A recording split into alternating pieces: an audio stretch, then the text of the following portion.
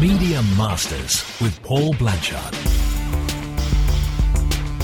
Welcome to Media Masters, a series of one-to-one interviews with people at the top of the media game. Today I'm joined down the line by Sara Goudarzi, the leading writer in science and disruptive technologies. An associate editor of the Bulletin of the Atomic Scientists, Sara's work has appeared in Scientific American, the New York Times, and National Geographic News, among others. Based in New York, she's the author of the debut novel The Almond in the Apricot and several children's titles, including Leila's Day at the Pool. Sara, thank you for joining me. Thank you so much for having me. Wow, you've had an incredible career and there's so much to talk about. But let's kick off, if we may, with the hot topic, which is AI, ChatGPT. You've written about it in the Bulletin.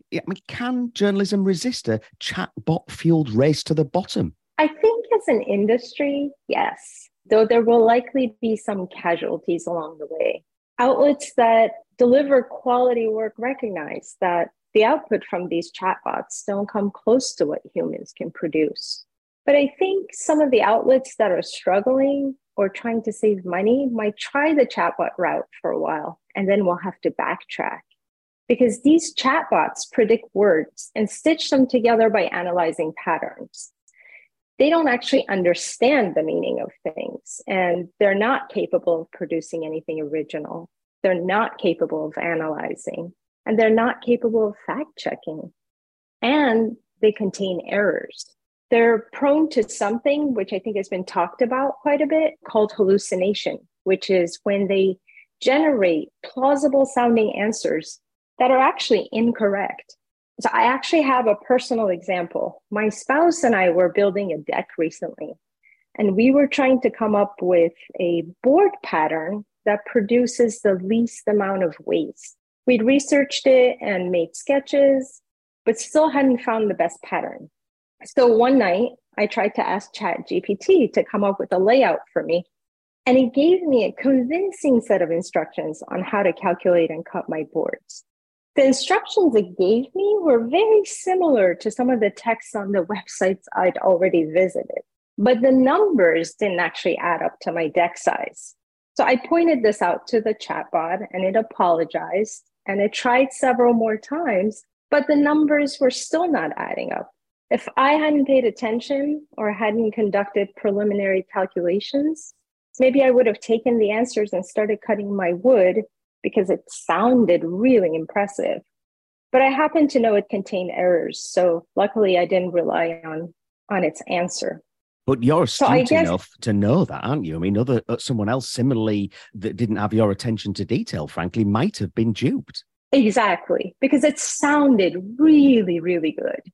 So I think what's going to happen is journalism outlets using these chatbots could be spreading incorrect facts if there isn't rigorous fact-checking of the text the chatbots produce, which I imagine if an outlet is using these tools, they likely won't or be able to invest in fact-checking. Another point, which one of my sources for the article, Dr. Joan Donovan, who's a researcher at Harvard University, mentioned, is that we read certain journalists because we like their word choices, the rhythm in their writing, their voice, their writing voice. When I was in journalism school, we had to read the New York Times cover to cover every day.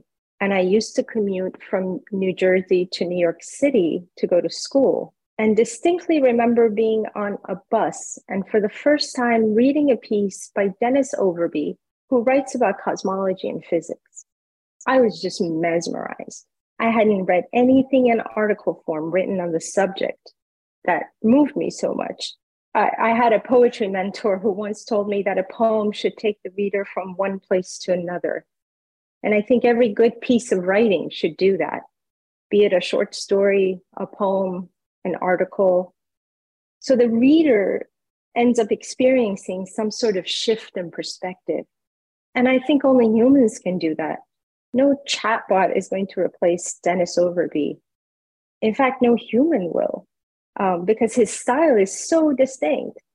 And that's kind of the beauty of it all, the different voices of each writer and the places only that writer can take readers to.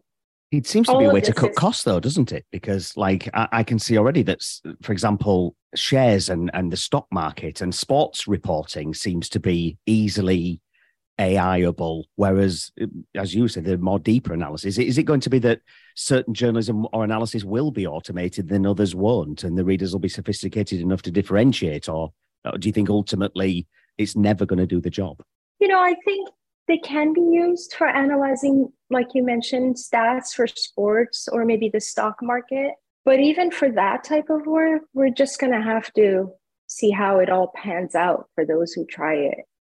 We saw what happened with CNET, which published some 70 or so explainer articles starting last fall that were generated with AI tools. More than half of those contained errors. So maybe there's a way to use these tools. Maybe you send your journalists out to the field to get the reporting done and then ask the chatbot to turn those notes into a written piece, or you use it for brainstorming.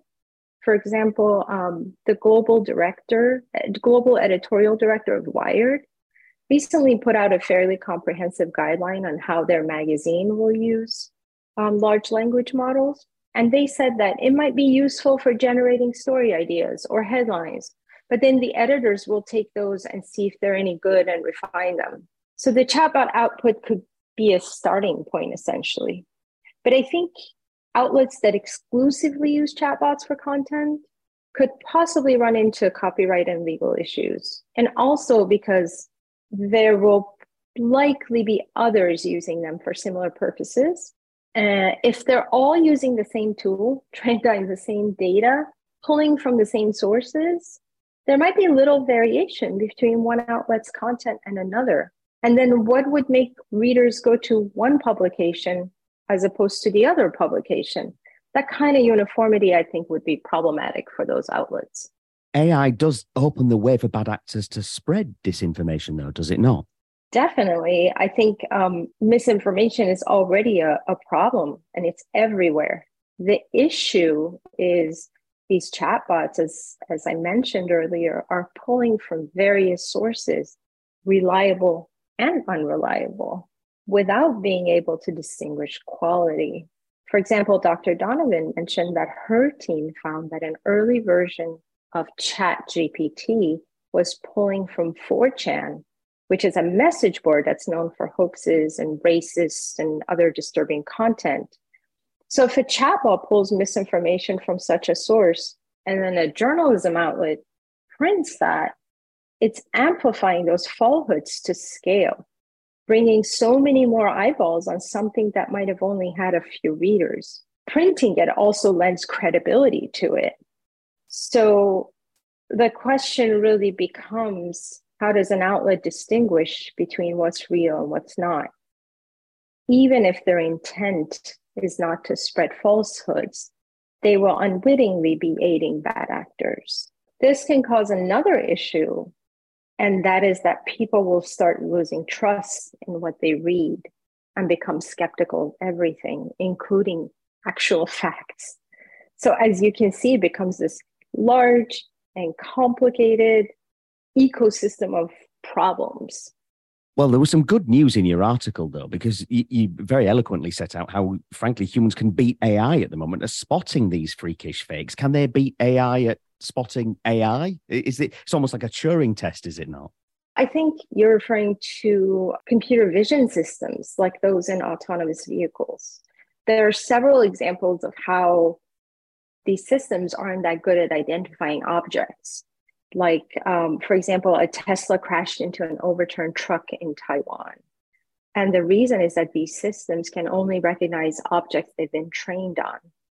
So if the truck was right side up, which is what it was probably trained on, the system would have recognized it. On its side, which is an unfamiliar orientation, it didn't. These systems take shortcuts and rely on small features of an object, whereas us humans, we're sensitive to what's called configural shapes, or the organized whole of a shape. So we take bits of an object and incorporate it across the whole shape, but computer vision systems can't. So one way that researchers tested this is with visual stimuli they call Frankensteins. And what they do is they take apart a shape and put it back together wrong. So the parts of the shape look fine, but as a whole, it's disrupted. So here's an example. If you take a bear and cut it in half and take the top half and rotate it 180 degrees, so the animal's nose and tail are both facing the same direction, computer vision systems think that's normal. You and I, if we look at it, we immediately get confused and we know it doesn't look right. But they don't have the same sensitivity to it that we do. And that's because we can process a lot of different parts of an object and have a sense of how things fit in 3 dimensions. Our model and understanding of the world is just so much more complete. We process things in the context of everything around it. You've also tried to answer the question, will AI destroy art as we know it? Tell us what you found. Yeah, I think you're referring to a package we did last year at the Bulletin where we had experts, artists, and writers weigh in on that topic. What I took from editing and working with these experts is that it won't so much destroy art as much as it will change it, and maybe even change us in the process. It will change us by robbing us of some of our creativity, because now we can just put in a few prompts, press a button, and get images in seconds or other works of art. It will also benefit the companies who own these machines to the detriment of the artists whose work these tools are being trained on and used to generate these images. Once again, similar to text generated by chatbots, we run into various legal and ethical issues. But one of the writers for the package, Katie Payton Hofstetter, made a really good point, which I think applies not just to the arts, but also to other areas around these technologies like large language models. And that is that AI isn't choosing our future. We are. Sometimes I feel like AI is presented as an impending earthquake or tsunami or some other natural phenomenon that we have little control over. But humans are in control. And as Katie mentions in her piece, if we invest in arts funding and education and libraries, essentially if we invest in culture, we can grow the arts and ensure a brighter future. Then artists can work with these tools and not be replaced by them. You have some insights as the fact that you're covering these things. What is the rate of pace? And do you think that the fact that many people do feel that there's a sense of impending doom, do you feel that that's not justified? My feeling is we are definitely in a hype cycle right now. And as humans, we have this preconceived idea based on fiction and things we've read. And like you mentioned, movies we've seen, that things take the one route that we've been fed. And while I'm not the person to answer this question, I think it's important not to stick things into narratives that are more science fiction than reality.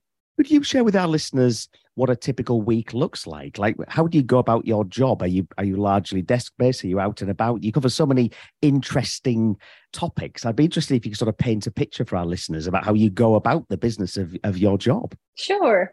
I'm mostly desk-based at the moment, although there are opportunities to go out if those stories require it.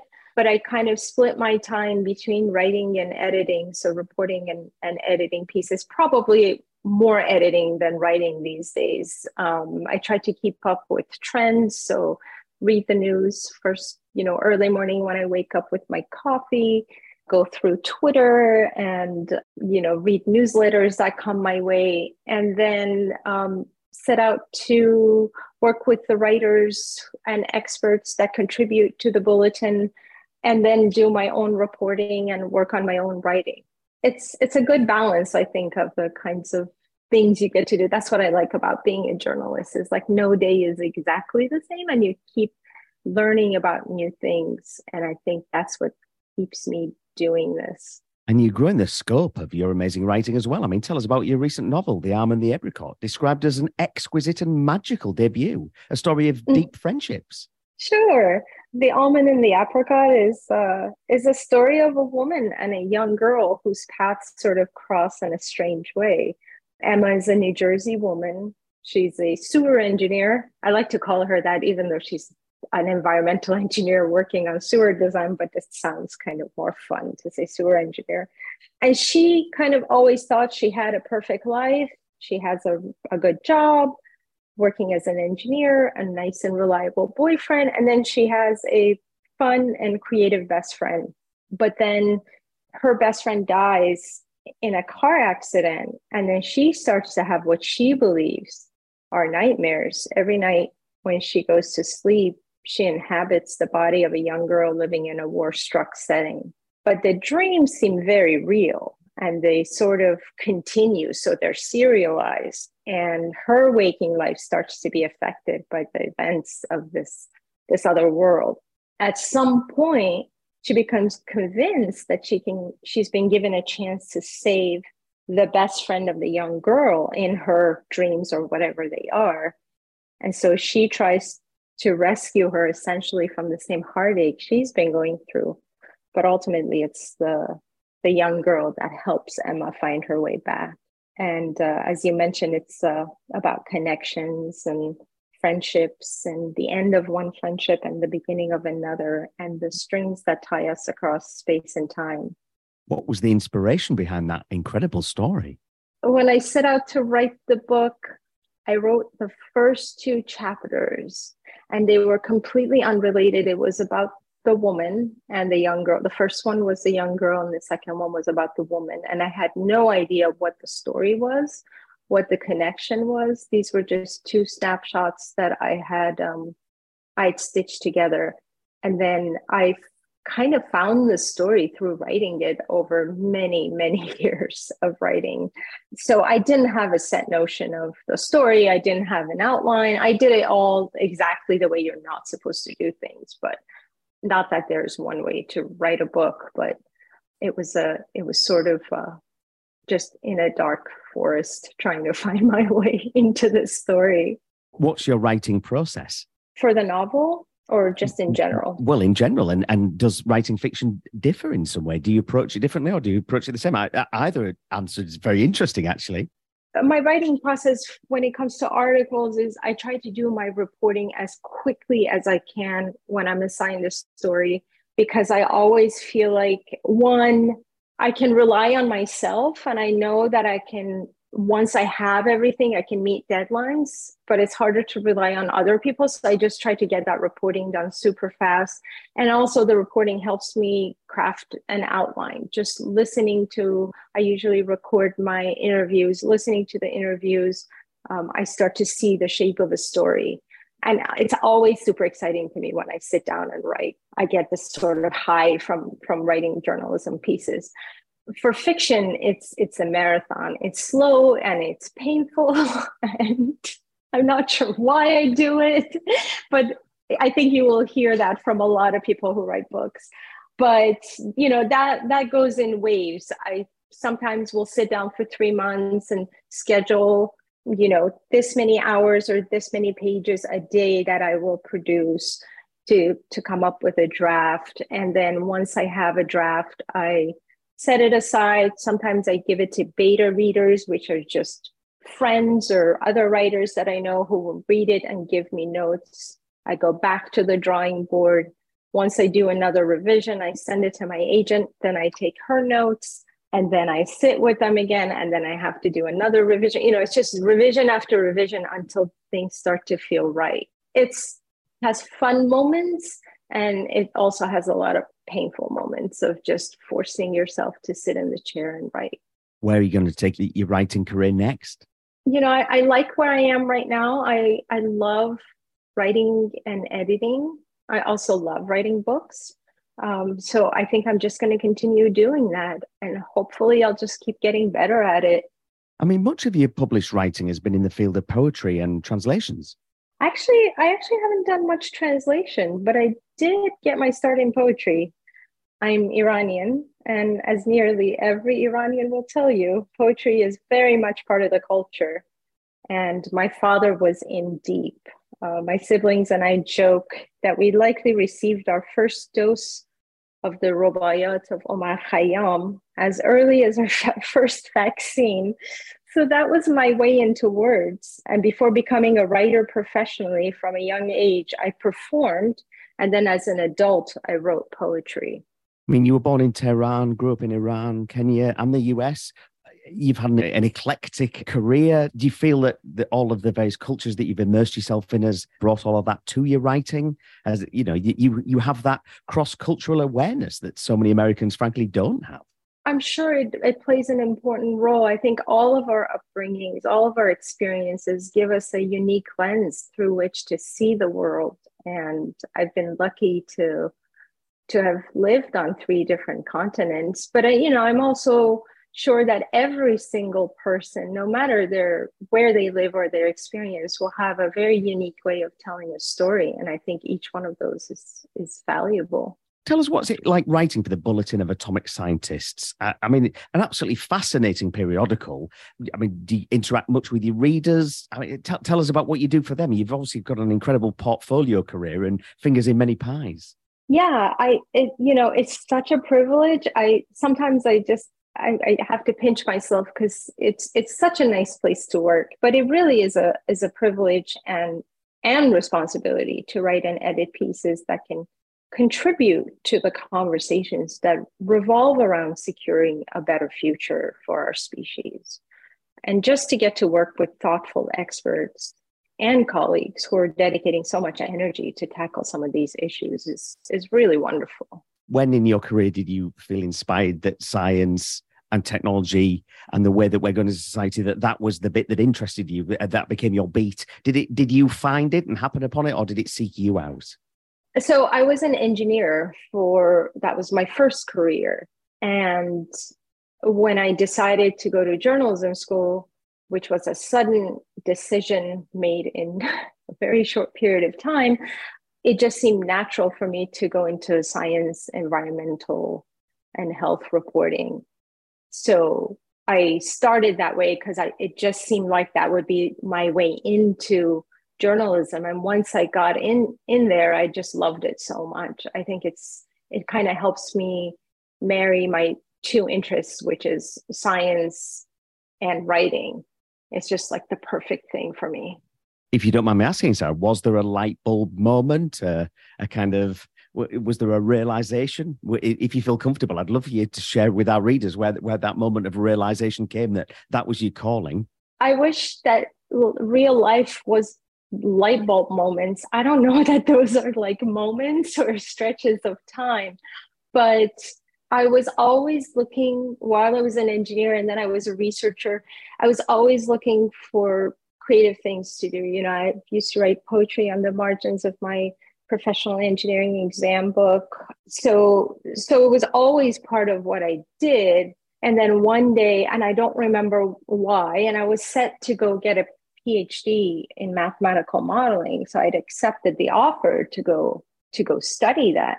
And one day, it was the summer before I was supposed to go there, I happened upon the science journalism program at New York University, and I saw it and I just thought, well, this is it. I want to try this. And of course, it wasn't like, yeah, I applied, but then after I applied and I got in, I had a lot of doubt. Like, what am I doing? Is this the right thing to do? But afterwards, and now when I look back, it seemed like I should have been doing this all along. But in that moment, it's hard to know if what you're doing seems right. And how's it going, like, in terms of where you feel on your career journey? It sounds to me like you've had some incredible successes. Do you still wake up with that same enthusiasm for the day ahead that you did years gone by? Oh, I do. I definitely do. Especially when I'm writing a story that I care about, I get super excited about it. And I just think I get to do this and it's incredible.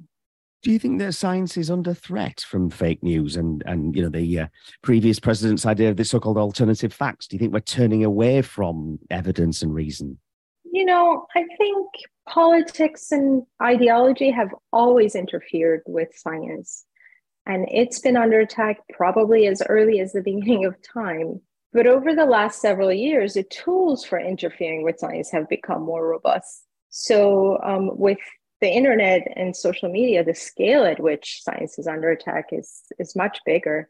And we've been seeing that with climate change denial, vaccine hesitancy, and the politicizing of public health. Some of this is due to the rhetoric of politicians like former President Trump, as you just mentioned. And some are systematic and organized efforts of foreign actors who, for one reason or another, want to influence other regions of the world. So I feel like we're in this moment where we need to figure out how to tackle these threats, what kind of guardrails and policies we need to stop the dissemination of false information, and how we can better inform ourselves and help readers to distinguish fact from fiction.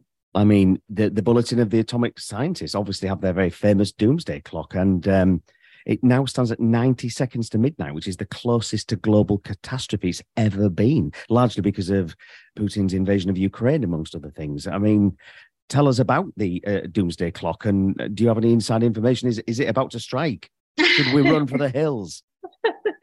Well, we'll know next January how it's going to be set again. But one of the beauties of the symbol is that it being a clock means we can move the hand of the clock in both directions.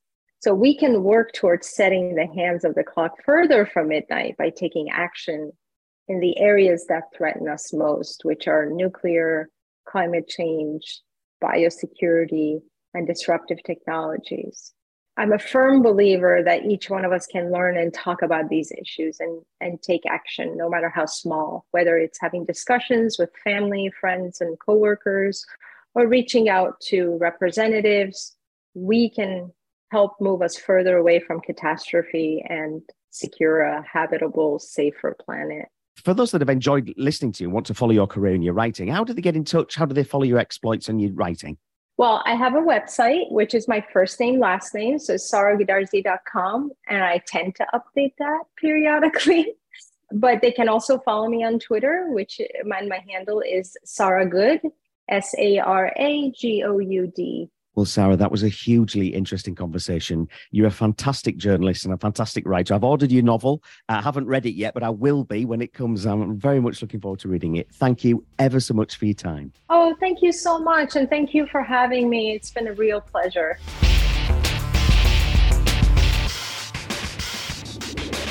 Well, wasn't that amazing?